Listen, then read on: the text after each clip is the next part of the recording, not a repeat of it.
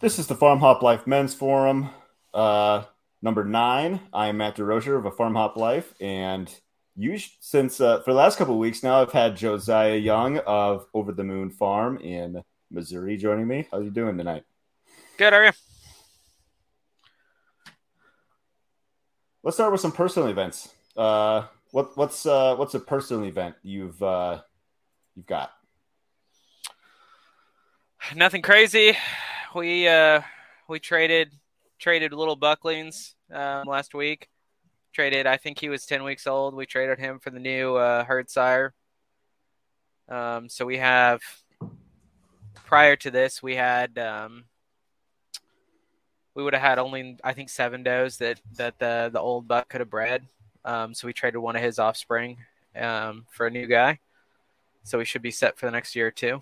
So that's kind of a thinking ahead, long-term move.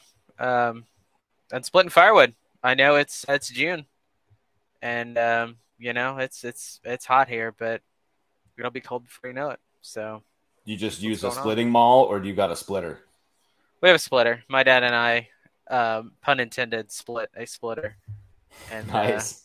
My brother and I take it down to his house, and we split everything he needs for the winter in a couple of weeks, and then it lives up here at my house. So nice. How many cords of wood do you go through as a winter? I've always been really bad at estimating, but I think between 3 and 4. Okay. Not awful. Nothing crazy. And we burn a fair amount. It's our only source of heat. So we're only wood burner. So we do burn. It's a fairly long season for Missouri. Mm-hmm. Nothing like a northern climate, but I mean, we burn usually sometime in October to April. So I was gonna say, come late March, you're gonna be happy you started splitting wood in June rather than let it pile up to like, oh my gosh, it's late fall and I'm so not prepared. We've been there. The first year that we burned, I had no idea how much we were going to use. Sure, And I mean, nobody, even out here, nobody burns as their only source, really. Everybody's got a backup, so it was kind of hard to gauge. And obviously, depending on how drafty your house is or whatever, you may burn a lot more than somebody else anyways. But that was pretty much the first year. But we've been better since then. And my pile of wood that needed to get split was huge. So we had to I can't even go get more wood unless I get rid of that pile. That was my wife's terms. So all hardwoods or? Yeah, we're pretty spoiled for choice here.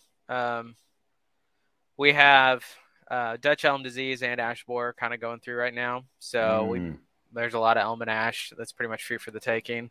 Dang. And then back when I was in Kansas City, I hauled a lot of oak over to my parents' house. People, as soon as storms roll through, people will post on Craigslist, free firewood, chop it up and come get it. So I used to make a lot of trips for that. I bet. With gas at $5 a gallon, it's not worth me doing that anymore from the city. But there's enough people up here. There's enough farmers up here. They'll let me clean the fence rows up and whatnot for them. So we'll get it done. I'm going to assume this answer. Do you watch TikTok at all? Like anything at all? No. There's this cool woodworker who is doing, I'll send you the link. He's doing the entire United States for that state's tree. Yeah. For so it's like a map or whatever. How's it going, long story? I'm doing great. How are you guys doing tonight? Good, man. Glad you could be here. I only told Josiah that you were going to be late. I didn't make that public or why. Yeah, who knows? Yeah. Gotta work, man. So anyway. Yeah, I get it. We were just talking about some personal stuff, and I was just explaining to Josiah this guy on TikTok's doing like a map of the United States for that state's the state tree or whatever. And the last one that I saw was Missouri, and he's like, do you guys think that Missouri should its state tree should be like the black walnut because of this and that and the other thing, and I don't know, it looks super cool. He laid out a lot of good reasons for why black walnut should be Missouri state tree, but I don't know, it's very, very niche TikTok, but it's cool, it's interesting. And like, you know, when he shows you like making each state, like he does it on like a bandsaw and then fine tunes it and gives it like a nice finish, and it's pretty cool. I'll send it to you guys if I can remember to find it. I'll let you see it. Yeah, Alaska's huge, and he got like a bunch of backlash, like that's not the real size of Alaska. It'd be bigger, smaller, or whatever. And he goes, "This is the tool that I used," and he dragged it, and he's like, "See, look, like it, like why do I have to? I don't know. Just it's the people, internet. Yeah. Somebody Internet somewhere's people. got to be pedantic, right? That's true. It has to be. Long story. Well, first off, do you want to share who you are and where you are? I think you do that at the end, but Yeah, well, I'm in South Carolina, and we're trying to get a little farm off the ground. We go to the farmers market, and we do a little bit on social media, and just getting started. So I've been doing this almost a year, and still working the day job, but got big dreams. So you can find big us dreams, at the new little farm. Yeah. That should be the Yep. name. New name, rebrand. No. I was asked at the farmers market this weekend.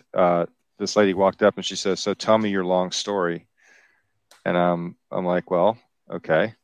So my last name is Long. That's the first step." And but starting a farm when you're let's say a little past midlife it was a long journey to get to the realization this is what I wanted to do, And then the other thing is, and I've shared this with you before in the podcast we did together, but my mom and dad and my little sister have all died of cancer, and I think that our food system is a big part of that problem, and I want to be part of the solution. So I told her that story, and she's like, "Oh my gosh, I just bought a bunch of stuff at Sam's, but I'm coming next week. I want to support you guys." And it's great when you can share that and it resonates with people, That's awesome. So, yeah. Yeah. That's it's unfortunate, your story, but it's a good story that it really grabs people, and like, I mean, it's personal, right? Like how could it not be personal? Like, you put your blood, sweat, and tears into your farm, and it's just part of your story, and people can resonate with that, and it helps them remember who you are, and they feel a connection to where their food comes from because of that. So we don't have to go through like the whole, like we already did a marketing, branding, and sales episode, but there's something in there about that. Yeah. What is your personal event? Let's go through a personal event of yours. What, from the past week? Yeah. Well, I put this on Twitter, but we had a bull killed by a lightning strike. We had a Jersey bull. I talked about him being a little bit scary. He had kind of started calming down. I was less worried about it, but I was still waiting on the processor to come, and we were going to have him butchered. So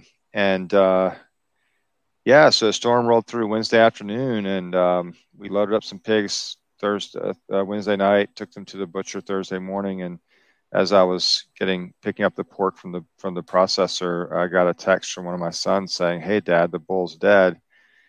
And it had already been a bad day, and I'm just like, "Oh, you got to be kidding me!" I just felt like the bottom dropped out, because it's just such a devastating thing. And I shared that with a friend of mine, and he said, if you were a subsistence farmer, that might have meant starvation. You think about our ancestors in the mid 1800s or something like that. That might have been it.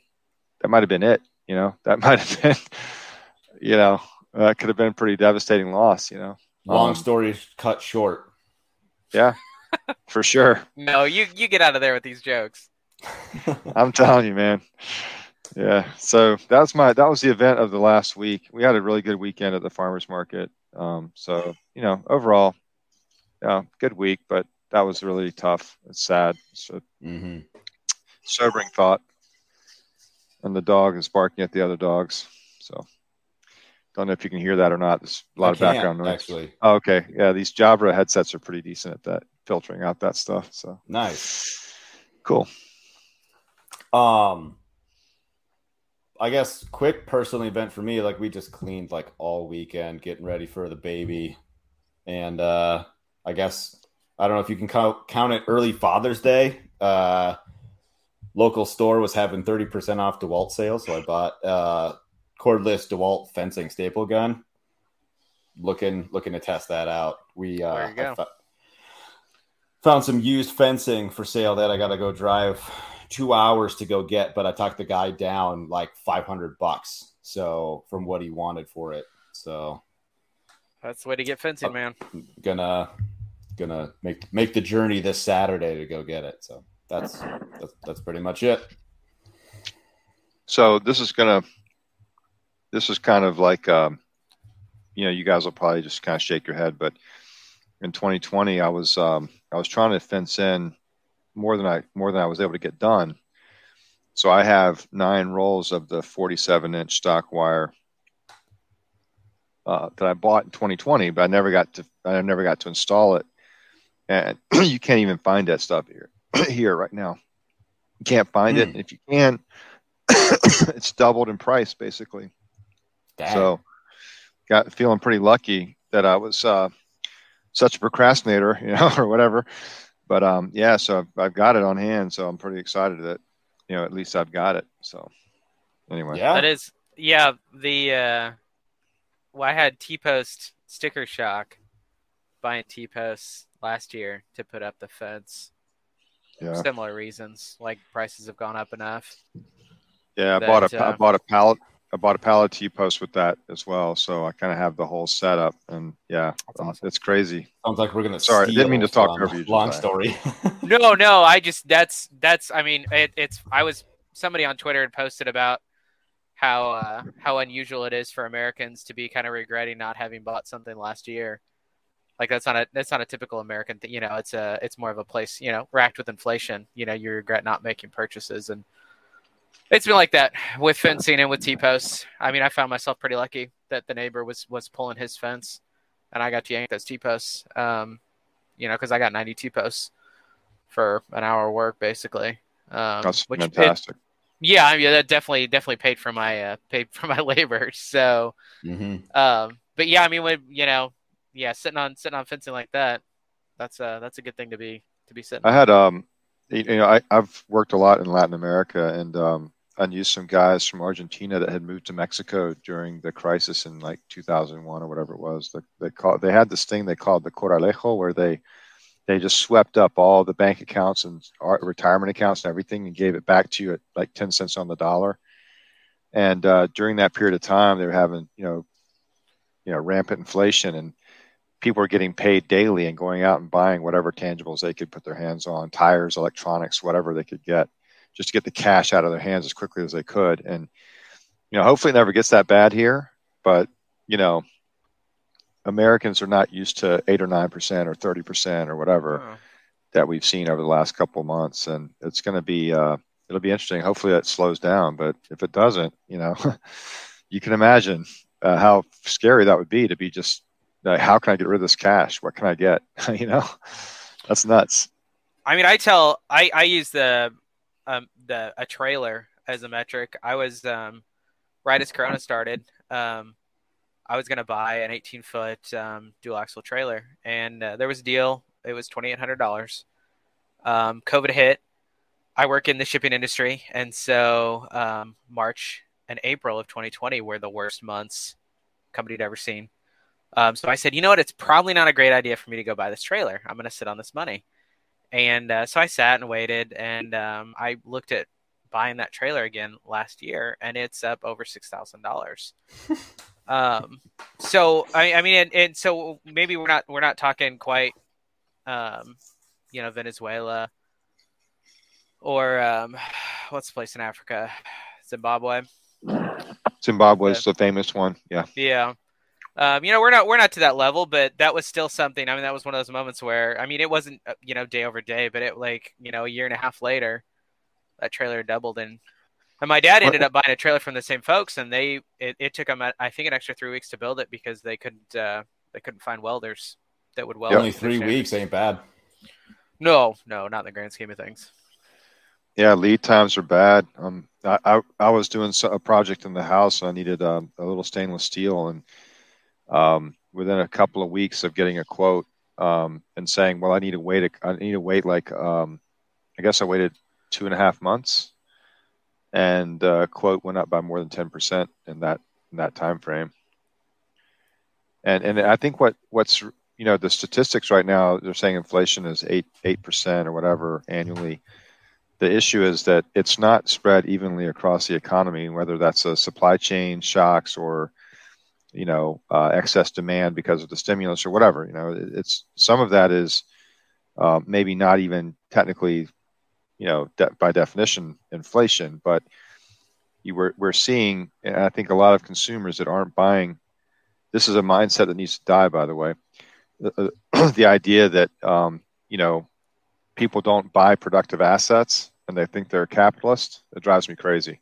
But anyway, if you're not buying an asset like a tractor or a trailer or whatever, you don't realize how much those types of things have gone up in price, because it's been much more than the stated inflation rate. And I mean, it's insanity. The necessary things, the important things, the things that make the country run, those are the things that have experienced the most inflation. You know, I bought a laptop recently, and it's not really any more money than buying a laptop would have been 5 years ago for the same specs. I mean, same level of specs or whatever you want to call it. But the trailer, or you just can't get stuff. My dad ordered a mini excavator in March, I believe, and they kept pushing it out. And a month ago, they said maybe the end of the year, maybe not. We don't know. So he ended up changing his mind and going a different route. But I mean, that's the stuff that's concerning, when, because if you put just essentials, the inflation rate, I'm sure, would be a lot higher, even using the same metric that they use. Yep. And what worries you is that if there's a certain amount of investment dollars, and we already probably have underinvested in infrastructure anyway, and now you've got those types of things that you can't get or you can't buy, and then what's that going to do to our infrastructure longer term? Some of those things will have to be put off because it'll just go up so much in price to do the same work. So yeah, it's not good news. Nope. So, mindsets that need to die, to tie this into our top, would be just-in-time shipping. I don't have it in the notes, but it's kind of what we're talking about. Just-in-time shipping, like that kind of whole, basically how our country is run. That's a mindset that needs to die. Yeah, I mean, what does that look like? I think the root cause of a lot of these mindsets that I think need to die anyways, they come from the root cause, which is this abundance mindset. There's infinite abundance of everything. Yeah, I mean, it's the opposite of scarcity. We don't live in that. We don't think that when we walk into a Walmart that there's going to be a shortage, or that there's a shortage of gas or whatever. Or rationing. Yeah, so we kind of, but with those, I mean, they're just in time. It there's a time and a place for it. I work in shipping. So I can tell you there is a time and a place for it. But overall, there's not a whole lot of resilience in how we handle freight. I mean, we see that just in breakdowns. The Long Beach longshoremen. I don't know if the contract ended up, if they've worked that out or not. But like when if they end up going on strike, that just shows you how fragile that system is. And if there's no products, if it's got to come straight over, it kind of reveals the weakness of not having enough stock on hand. So, yeah. The just-in-time shipping, it does make sense, because then it, think of all the commercial space that would be needed for everything locally. You know what I mean? Like we'd have like a Best Buy would be 5 times as big. Like a Costco would be 5 times bigger than it is. All these things would be, all these buildings that store stuff would be huge in all these cities across the United States to, like, oh, hey, we'll get more next week. Like, no, you won't. Like, so, you you kind of get what I mean? Like you have to store stuff, throughout instead of, hey, we'll just get more next week.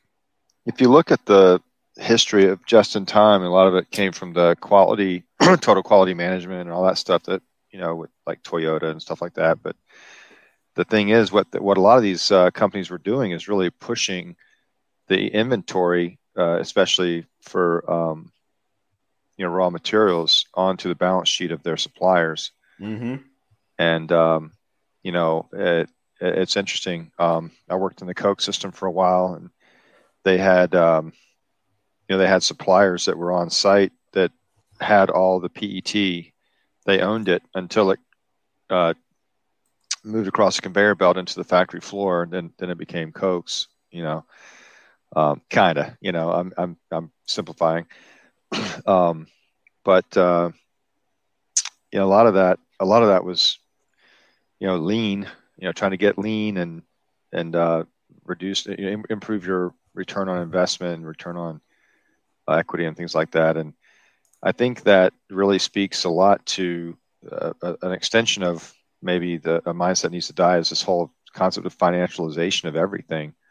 Like everything is valued in, $1 or rate of return or whatever. And it definitely has huge costs probably to the commons and the environment, because we try to financialize everything, turn everything into a commodity.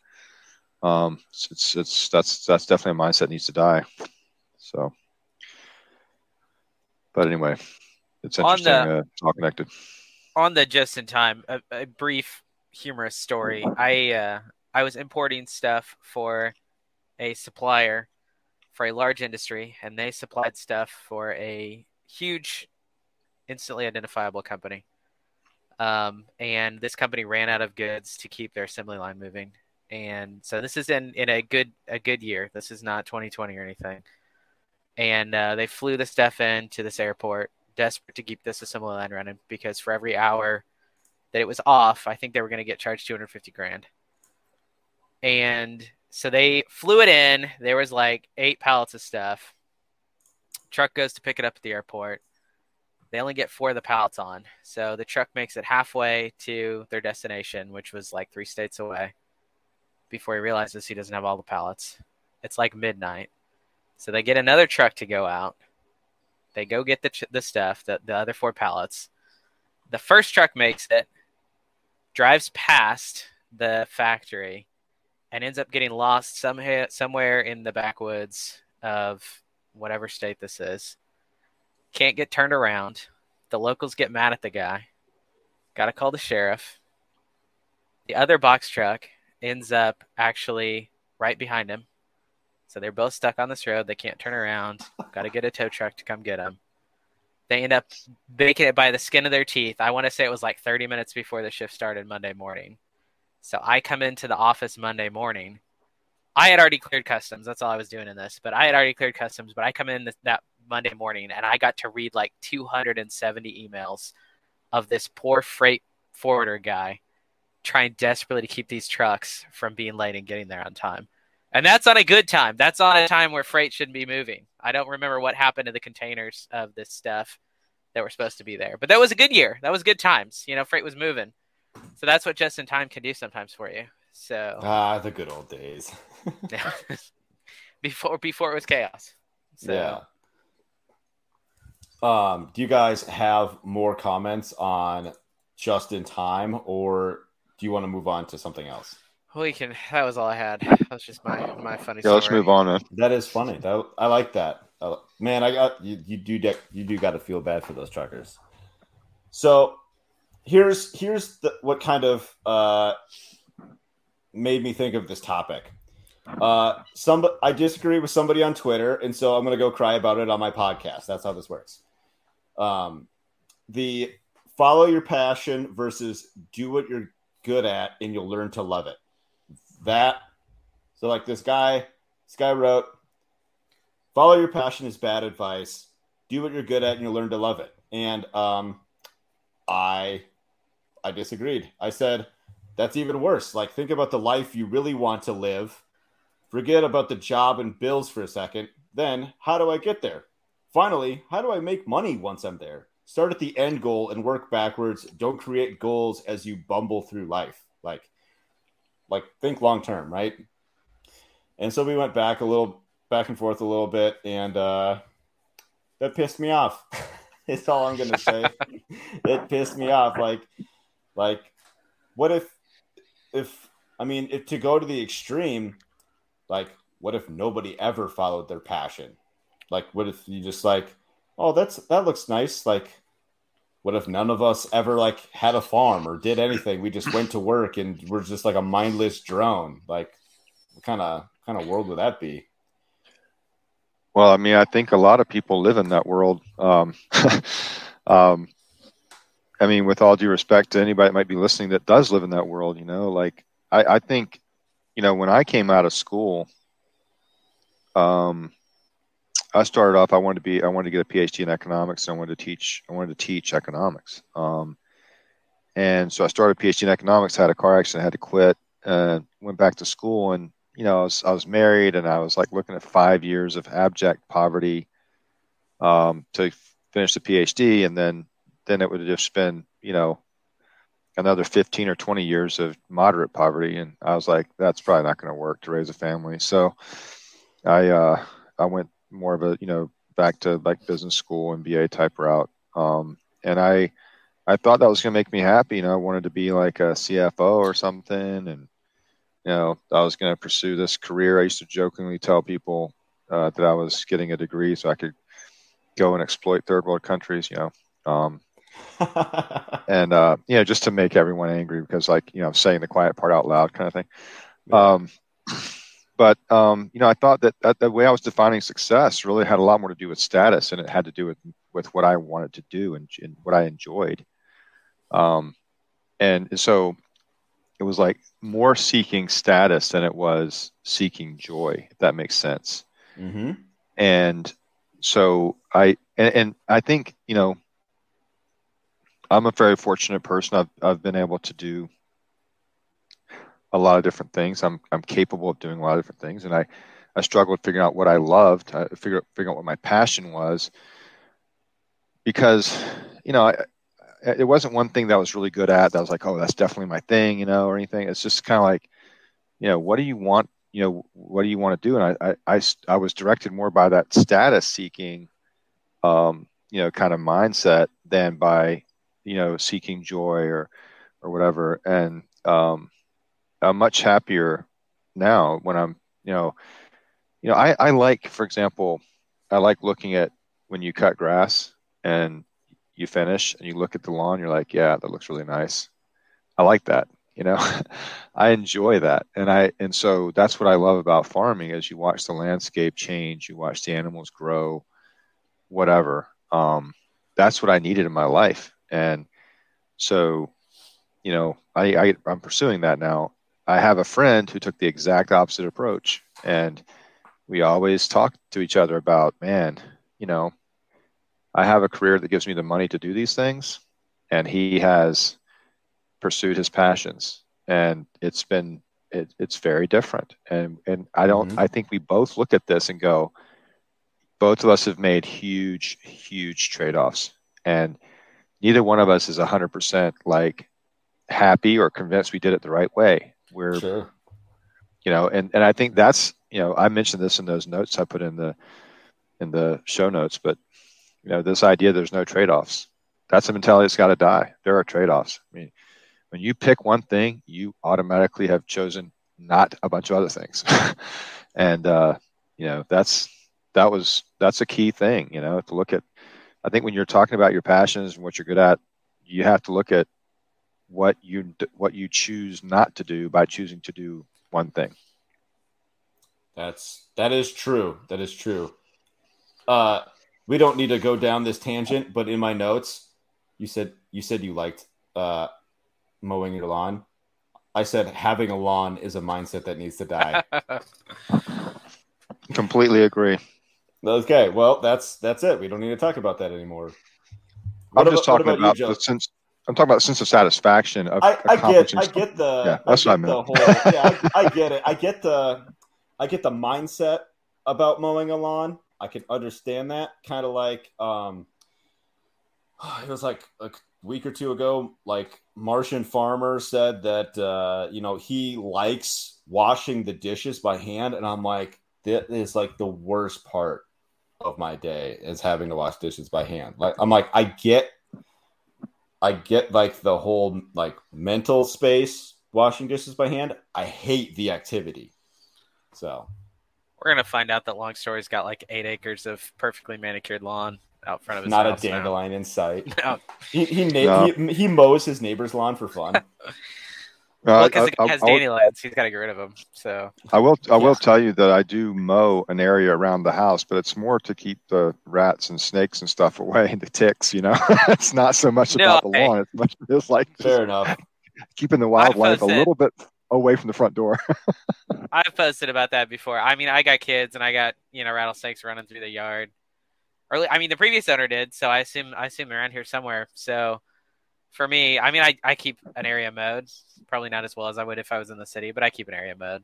The rest of it I let go wild. I mean, it's not a manicured lawn, but it's short enough I could see a rattlesnake. So, yeah. What about passion versus do what you're good at, Josiah? What do you think?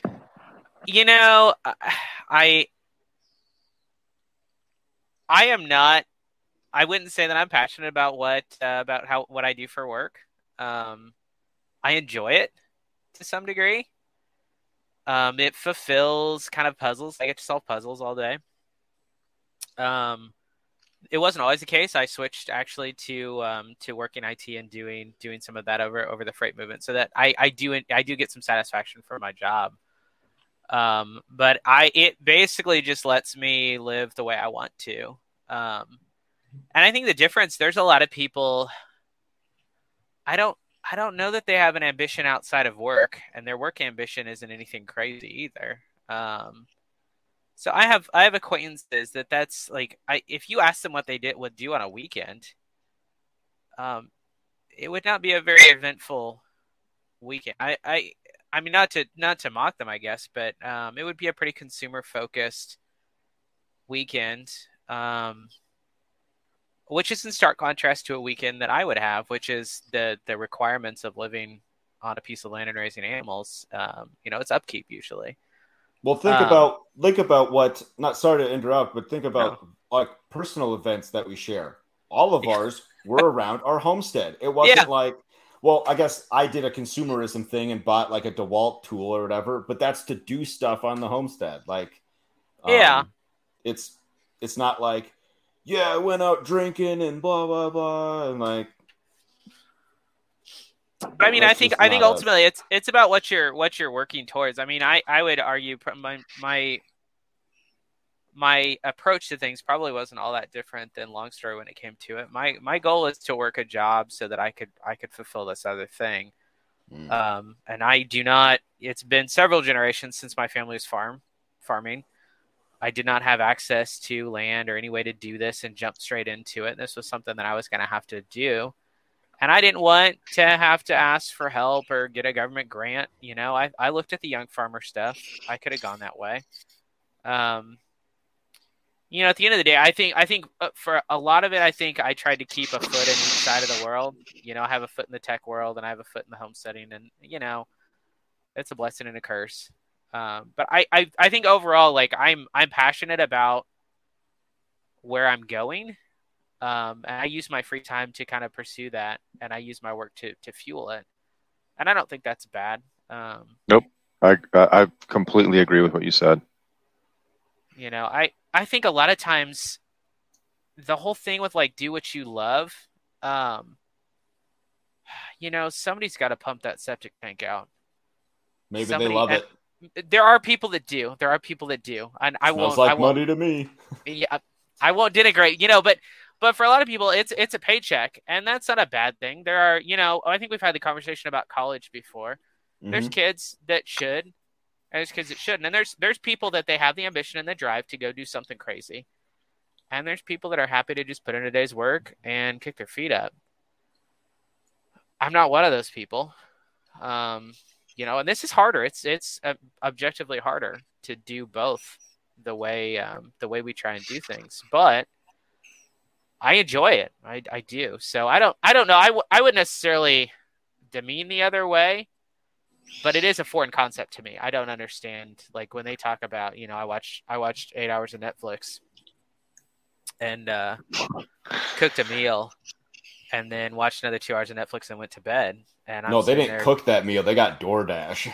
Well, probably, but or maybe they had time because they don't have children either. I have 5 children, and I mean, I didn't DoorDash because the DoorDash would have been $200, and DoorDash doesn't come to my house either way. So I mean, there's a difference, and I like I said, I won't dog on those people, but it is foreign. It's entirely foreign, and it was foreign even before I moved out to where I was. I always wanted to fiddle with something or do something, or I'd be out squirrel hunting just to get out in the woods. So I mean, stuff like that, where I did try and do other things. I wasn't just going to sit there and consume. Josiah is passionate about killing animals. Got it. I am. I mean, I'm repping a hunting shirt, That's a nice follow-up to last week's episode. Yeah. As long as it's moral and humane and all those things, it's ethical. Yeah, I like that idea of just staying busy. I'm not the kind of person that can sit down and watch TV. I need to be out doing something. I'd much rather, I remember one time we lived in Chile. At work they'd be like, "Hey man, hope you get some rest. You look really tired." And then I'd come in on Monday, like, "Hey, did you get some rest?" And I'm like, "No, man, I hiked like 20 kilometers and camped out over the weekend." They're like, "What is wrong with you?" But that's what rejuvenates me. That sounds awesome. Yeah, that's what gets me, that's what makes me feel rested. Even though you're doing something, it makes you feel feel you rested. Hit that pillow harder. Like you don't you don't lay in bed like bumming around on your phone. When I take a shower in the evening, when I'm in bed, it doesn't take 5 minutes to get me to fall asleep. Nope. But moving on. So I'm glad you're here, Long Story, because I have no idea how to decipher this book you wrote in the show notes here. There's a lot of I can see that it's English, and that's about all I know. Well, I'm sorry, man. I felt really self-indulgent doing that. No, I was what I was trying to talk about. Let's talk about it. Let's go. Yeah. Well, what I was trying to talk about was, we're such a polarized society right now, and I've read A Conflict of Visions. I haven't actually finished The Righteous Mind, but there's the concept in both books is that there's a certain kind of vision or mindset that people have that drives them to be kind of more progressive or more conservative, whatever. And I've definitely grew up in more of a conservative home and everything, but by the same token, you recognize that there's a need to question why we do what we do today, and maybe it can be improved upon. And then, if you're someone who comes from more of a progressive background, I think also need to recognize that, hey, there might actually be a reason that we do what we do, and we should question it, but we shouldn't toss it out and, toss it into the garbage. And I think the mindset that needs to die is this concept that we're going to throw away millennia of culture, traditions, etc., and just start from scratch with 20-year-old wisdom. I think that's just very dangerous. It's like it's an existential threat to the human race, and I think you saw that manifest itself.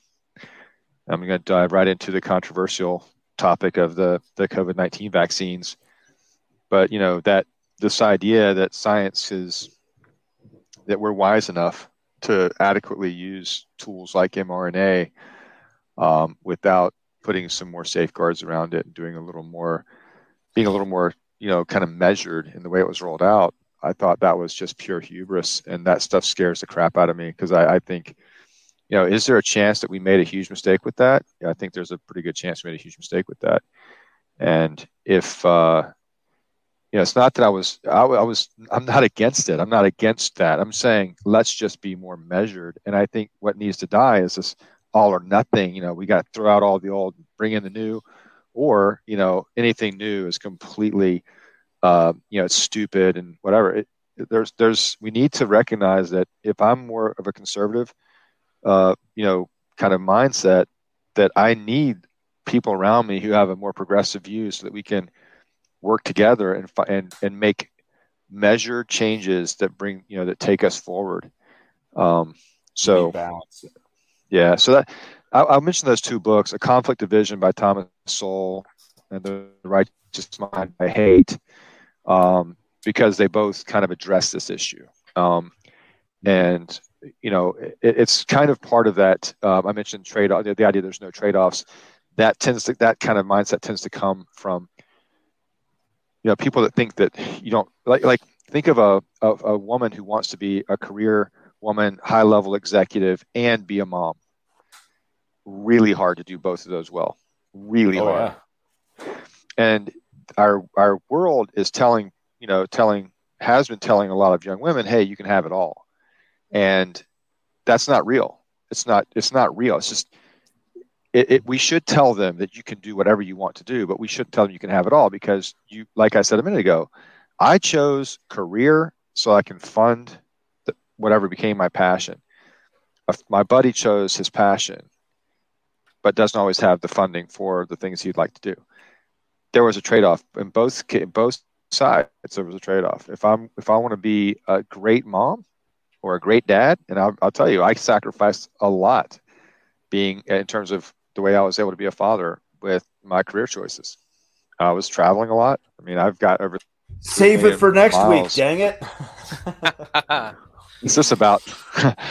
I'll stop right there then. Fatherhood. We're doing fatherhood next week. Okay, well, I'll stop there. But I mean, there's trade-offs. There's trade-offs, and we need progressive mindsets, and we need conservative mindsets. We need to work together. That was really the point of my diatribe. So. No, I like that. You got a lot of stuff to unpack in there. There is a lot. So I guess one thing that kind of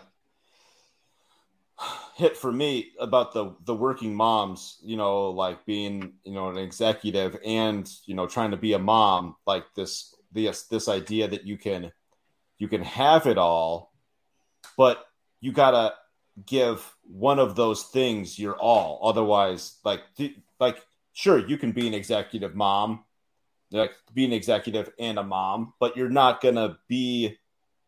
I don't think you're gonna be great at either one of those. Great at both of them at the same time. Like, man, if you can find that balance, teach seminars. Teach other people how to do that. If you can figure out that work-life balance, because I bet people would just pay $20,000 for that course.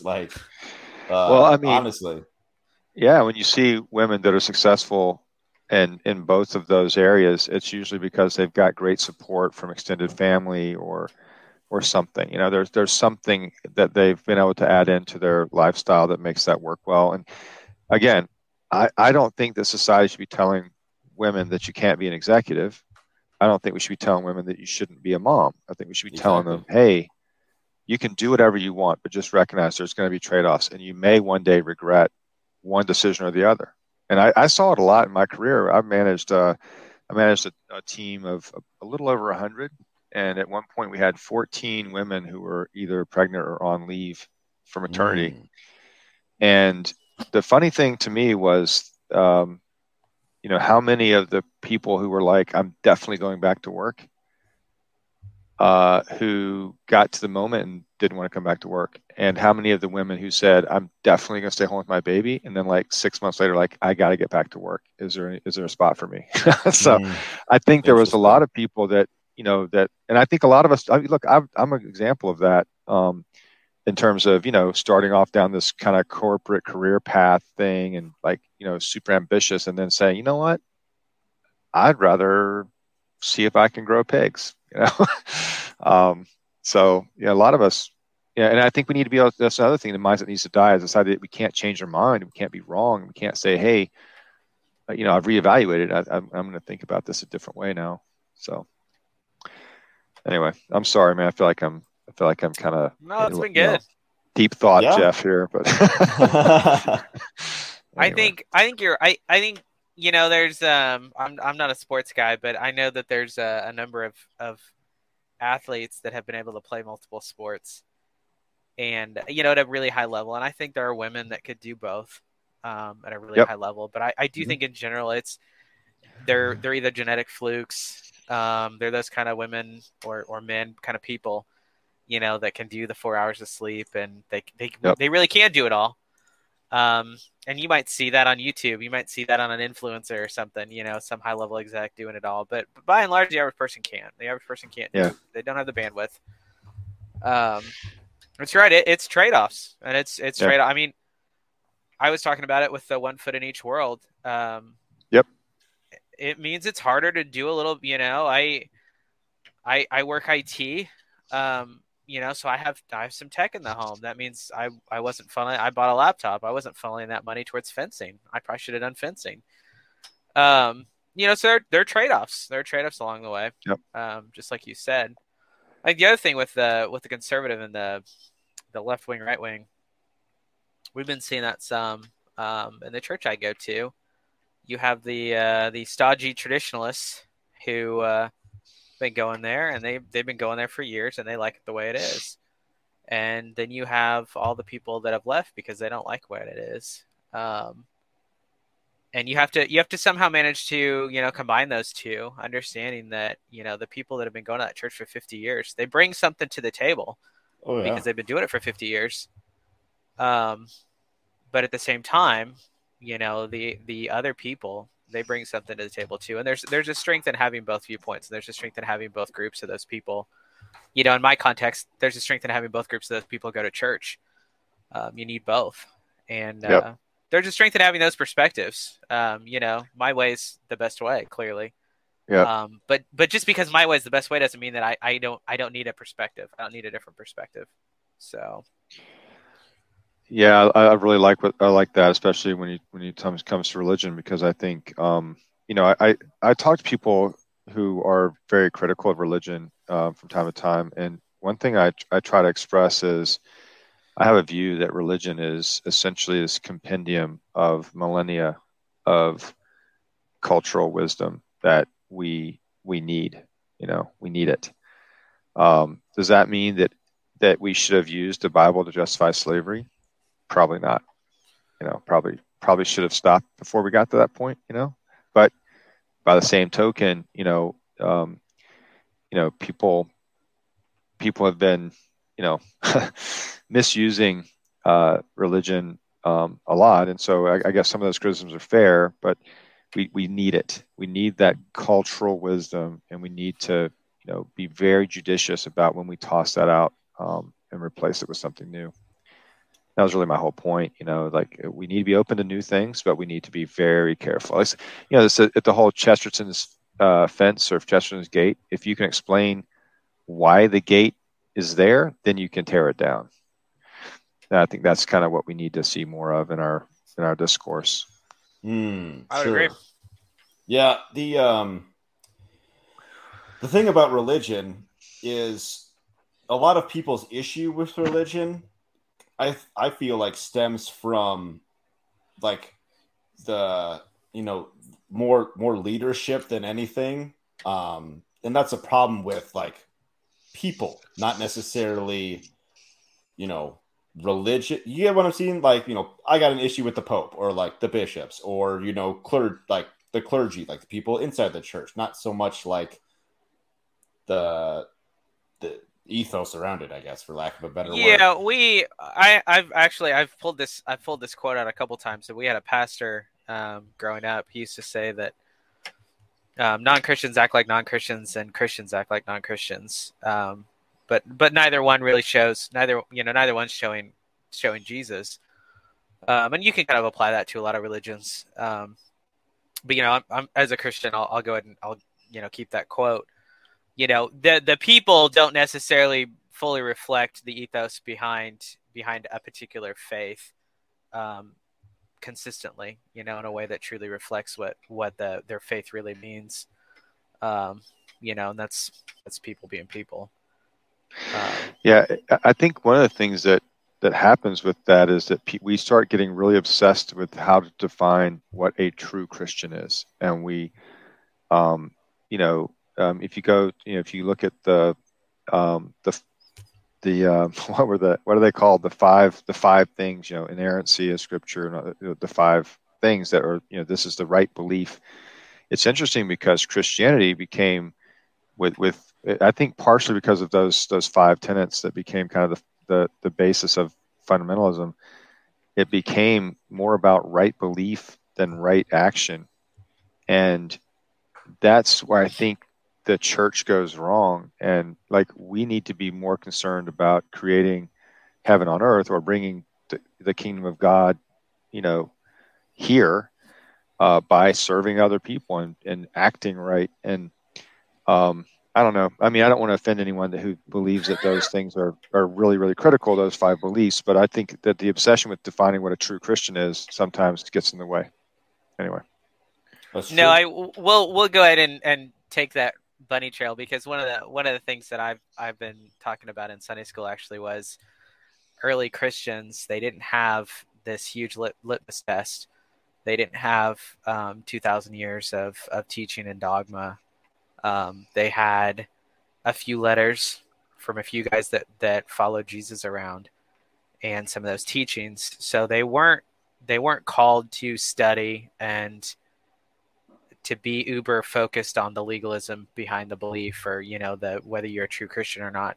They were called to just be obedient, right, and just follow. There's not a whole lot of rules involved, and we've added some on, but ultimately, I mean, you're right. The actions is what shows the true obedience to Christianity. And if you get that down, then yeah, sure, school me on my theology, whatever errors I have. right. But until then, I mean, the balance is, we need to act like good Christians first before we talk about who's a true Christian and who's not. Yep. One thing that I wanted to touch on, that long story, and Josiah said a little bit a little while back, was that we need the new with the old. We need both sides. Kind of like, so think about tribes, old, let's say could be indigenous peoples, or even let's say Asian cultures. They have a huge respect for their elders. They wouldn't necessarily always be leading the tribe or the community or the group, but they were always there. They were always respected because they could remember, they were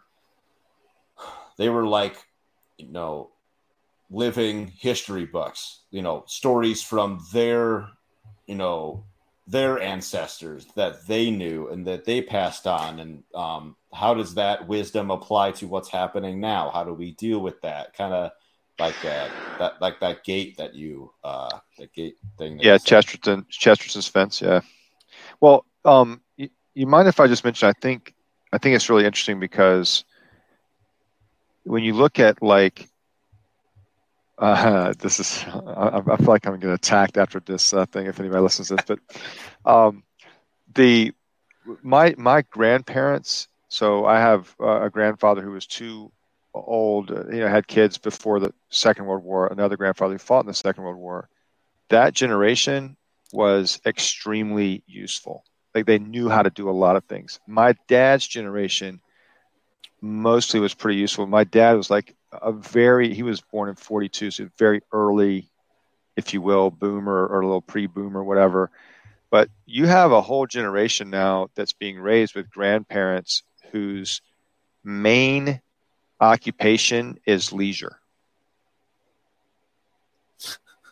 Right? And so I look at speak about that a little, leisure in what way? Well, what I mean is, you have a whole lot of grandparents right now who are spending their retirement traveling. They have a second home, they travel, whatever. Whereas I grew up watching my grandparents butcher hogs, raise gardens, run a mule team, fix tractors. Like I watched my grandparents.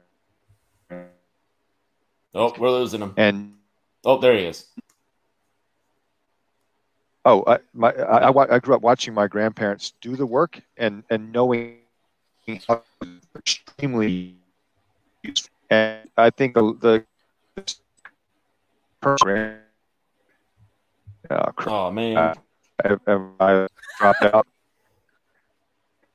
No, just so I can fill in for a second.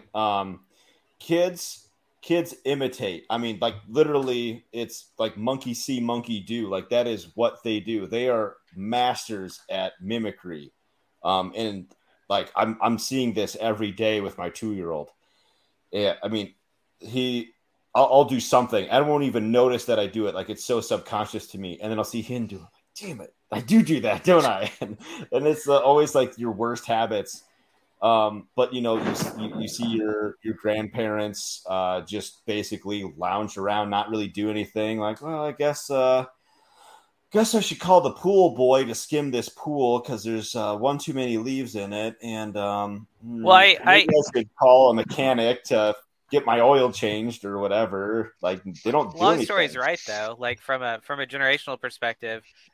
So my grandparent, or the only grandpa that I knew, my paternal grandpa, he was too young for World War II, but he fought in Korea and Vietnam. Then was an X-ray tech for a little bit till his retirement kicked in fully. But he was career, Army Air Force, and he was done. He was just done working. He didn't do anything. I never saw him work. He was clearly a very capable person, very intelligent. He flew helicopters, gunship. I mean, the works. He was a very smart guy. But I never saw him do anything. And then he moved to Alabama. So an 18-hour road trip from us. And I saw him a couple times a year if I was lucky. So there was a disconnect, so they moved, and I never saw it. I never witnessed any of that stuff. Unfortunately, I had my father, who just did everything, partially because he was a cheapskate, partially because he was capable and he loved being independent. But sure, I didn't see that, and so there is that. I lost a generation, and I got to hear towards the end of his life, I got to hear some of his stories, but I missed that wisdom from my grandpa, and I missed the wisdom, but I also missed the learning that I didn't get. And so to long story's point, that kind of, in a nutshell, the difference between us, the generational gap there, shows what I missed out. And it's funny. I mean, we just in at church the other day that we were talking about rain, and one of the younger farmers, I think he's a year older than me, was talking about how bad the year was here. And one of the old guys was like, well, there was a year in 84 is the year I got married that we ended up, I ended up taking a long honeymoon because we weren't going to get the crops in anyways, because we had so much rain. So I mean, just stuff like that, where you get this wisdom and this knowledge that comes from this guy having farmed here. He's a century farm. Missouri recognizes, if they've farmed for 100 years in the one spot, so he's from a century farm. So he's got a century of knowledge in how to farm here. Yep. And, versus someone like me where I move in here and I'm like, it was really cold last year. And, I hear from the neighbor, that was a really, really brutal cold winter. And so I know, okay, maybe -20 for 2 or 3 weeks out of the year. That's not normal. But we miss all that knowledge, because they weren't living it. They weren't doing it. So I think long story is actually back here. So. Yeah, and I think the problem is that this generation's raised seeing their grandparents not be useful and discounts therefore anything that's old. Sure. And they're saying essentially, we're going to have to figure out how to get ourselves out of this mess because our culture, our traditions, our history are useless. Look at our grandparents. And I know that's a super harsh judgment of the boomers. I don't mean to be like, okay, boomer kind of. That's not the vibe I'm going for. I'm just saying, like, you have some grandparents that have been, lived through the Depression. Like in my case, my grandmother lived through the Great Depression. She saved her aluminum foil, very, very thrifty. Wash Dude, the my aluminum grandma foil. still does that. She saves Yeah. wrapping paper, and I don't think she Yeah. can get out of it. And if you think about the times we might be heading into, especially if the inflation thing, like we were talking about earlier, if that takes hold, people might be back to that, and they will not have any. And none of them will have heard the lore of their grandparents explaining how they weathered those types of events. And I think that's the danger. Well, in my limited group, the all of my friends' parents are boomers. And even when that, like, they'll be shocked at what my parents will do for us or what my wife's parents will do for us, and the involvement and Yep. the level of wisdom that they try and interact. And I mean, to the point where, like, I thought it was kind of normal. And then I hear all these horror stories from my friends and acquaintances and coworkers, talking about how their parents want nothing to do with kids or won't help or any of those things. So, I mean, Yeah. I would, like, I don't like castigating boomers or throwing an entire generation under the bus, but I do like the positive stories about boomer parents and grandparents are more the exception to the rule, They're rare. apparently. Yep. So. Yep. I didn't realize we were going to go down this road. This is yeah. Crazy. It was a far-ranging discussion night. No, it's awesome. It's a mindset that needs to die. That the discounting the older generations, like that mindset needs to die. Like, there's still something there. You just might need to dig down deep to get at it, but it's there. Yeah. And there are people around that still carry some of that wisdom and knowledge. And I made a friend recently. I've talked about on Twitter. His name's Dr. Jim Kibler. He was a professor of English at University of Georgia.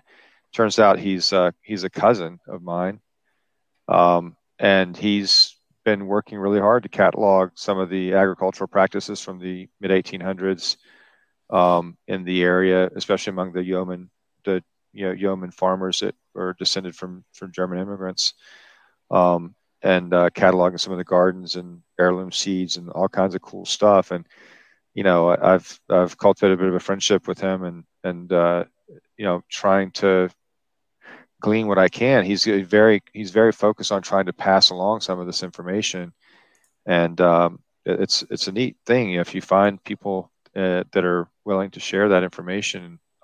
It's a rich resource. So, absolutely. Is there anything you guys wanna wrap up on?